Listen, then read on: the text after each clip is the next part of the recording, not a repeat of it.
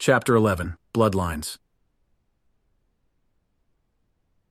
Confessor Lewin, your request has been sent to the Ordo Malleus. I hope we aren't making things worse by bringing them in. Cardinal Kirchhoff, thank you for your trust in this matter. The signs are becoming clearer and I am eager to hear their response. The Hydra governor must be informed once a decision has been made. In the meantime, let us hope that whatever is brewing burns itself out. I fear the reach of the underhive. A disturbance there could easily reach ground zero or beyond. It could easily threaten the entire hive. The hive system relies on balance to maintain the status quo. Some have called it a tug-of-war, the continual struggle for power versus survival.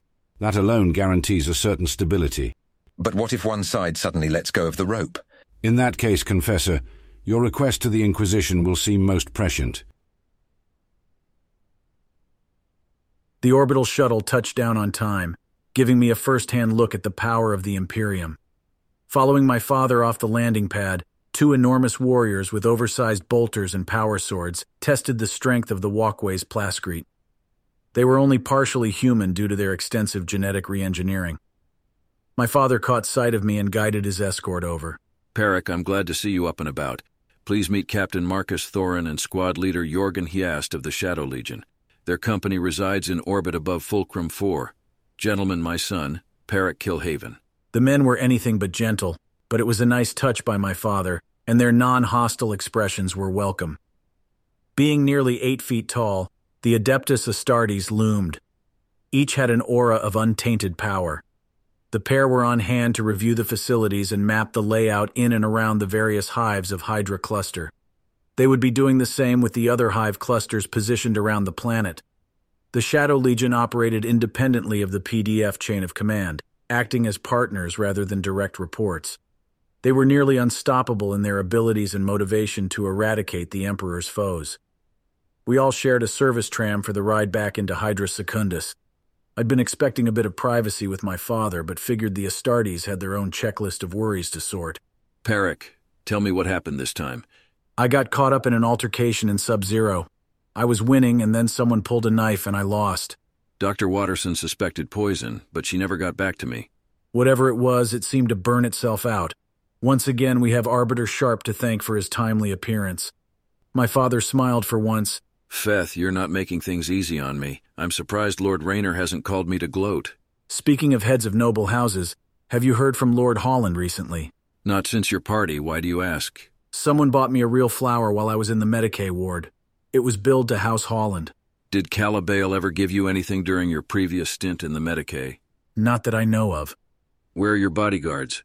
I sent them to Asher McNeil. She wants to become a fashion model, and her brother has been hogging theirs for his dates with Callie. Besides, I'm bulletproof. I held my arms wide as if to show off the lack of any bullet holes in my jacket. My left ear was another story. My son, an optimist. Are you sure that we're related? The remark hit too close to home, and he could see it. Paric, what's got you so spooked? I've been working a lot in Sub-Zero, checking on some things for Confessor Lewin. I've heard that some members of noble houses are forced to make their way elsewhere. Might there ever be a time when I'm not allowed back inside the Overhive? This is more of that exclusive Club Feth that Court McNeil was spouting, isn't it? Paric, your DNA sequence is unique to House Kilhaven and highly guarded. That's what gives you access throughout the hive, including the Overhive. I can't be locked out? Not without my consent and that of your mother. And while it might be a threat for some, it never happens. The noble houses value all of their family members, even the bulletproof ones. Well, the good news is that I haven't had any more seizures. And the restraints on your bed? I still use them. I don't want to scare Jenna or the others. That's fair. And what should I say to Emilio Rayner this afternoon when I introduce Captain Thorin? Tell Lord Rayner you'll be glad to square things. Ask him if he's got a daughter my age. And if he does, I'm free tomorrow night. My final stop for the day was the deepest and most dangerous. I was heading for the club room and the boss of the Fates. I'd timed things so that Breezy and List would be absent, and I walked into the exclusive Underhive club as if I belonged. The bouncers let me pass without a word. Well, if it isn't the Silver Ghost, come back to haunt us again? The bartender had an unforgettable green aura. Lalo Green, it's time we had a chat. I tossed the pair of Medicuffs on the bar counter. What do you want? He wasn't asking for my drink order. Standing with the Fates. That I knew the name of his clan didn't seem to surprise him. Already done. When? When you got those marks on your shoulders. I grabbed his wrist, locking us together. Your calendar and mine don't seem to line up. As of this second, I want what is owed. I tugged gently on his cache of green energy, and my eyes seemed to jump, showing far more than the man's hazy aura. He'd heard the news and was suitably terrified by my grip. His mind spun with a desperate need to talk his way clear. You've got it. He didn't sound sure. Behind me, someone moved slowly in our direction. Tell Finlow that if he takes one more step, I'll set the pack of dogs on him again. And this time, I won't let anyone stop them from finishing their meal. The boss flinched, but I didn't let go. He glared over my shoulder. Finn, back off. I'm offering you a chance to make amends for your mistakes. What mistakes? You tried to kill me. Twice. That wasn't a mistake. That was business gone bad.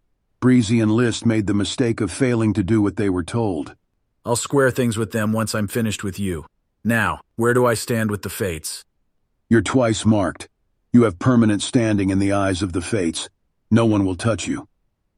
I made him repeat it for the whole room.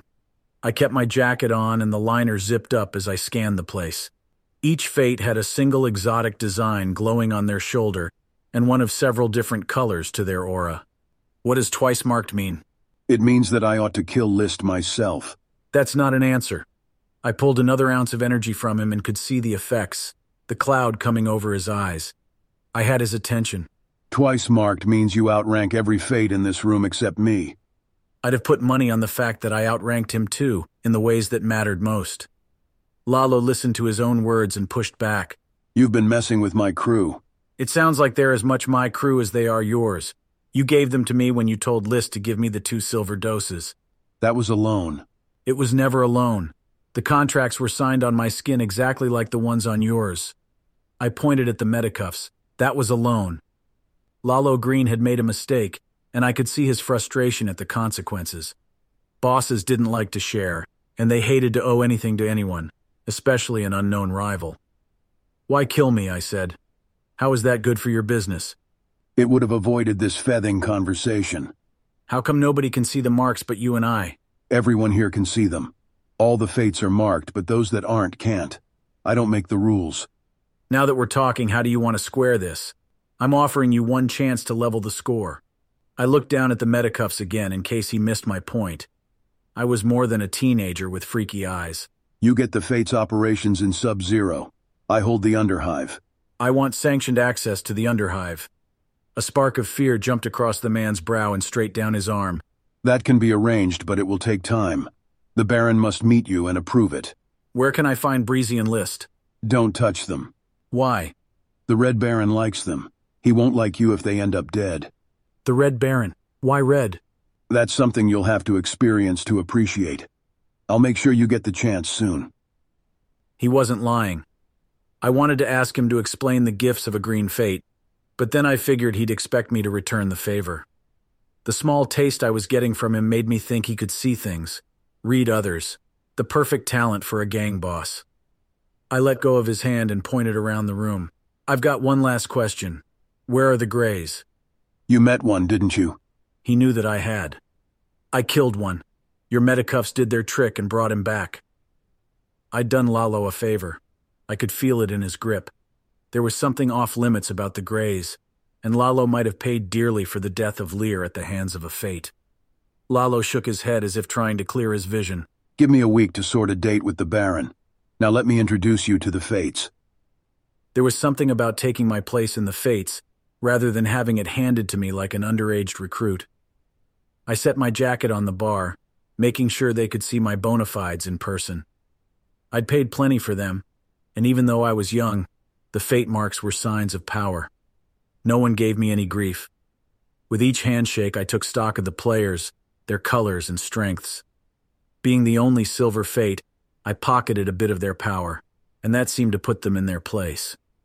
It restored a great deal of the mojo devoured by the Warden's attack, and gave me a permanent connection to every member present.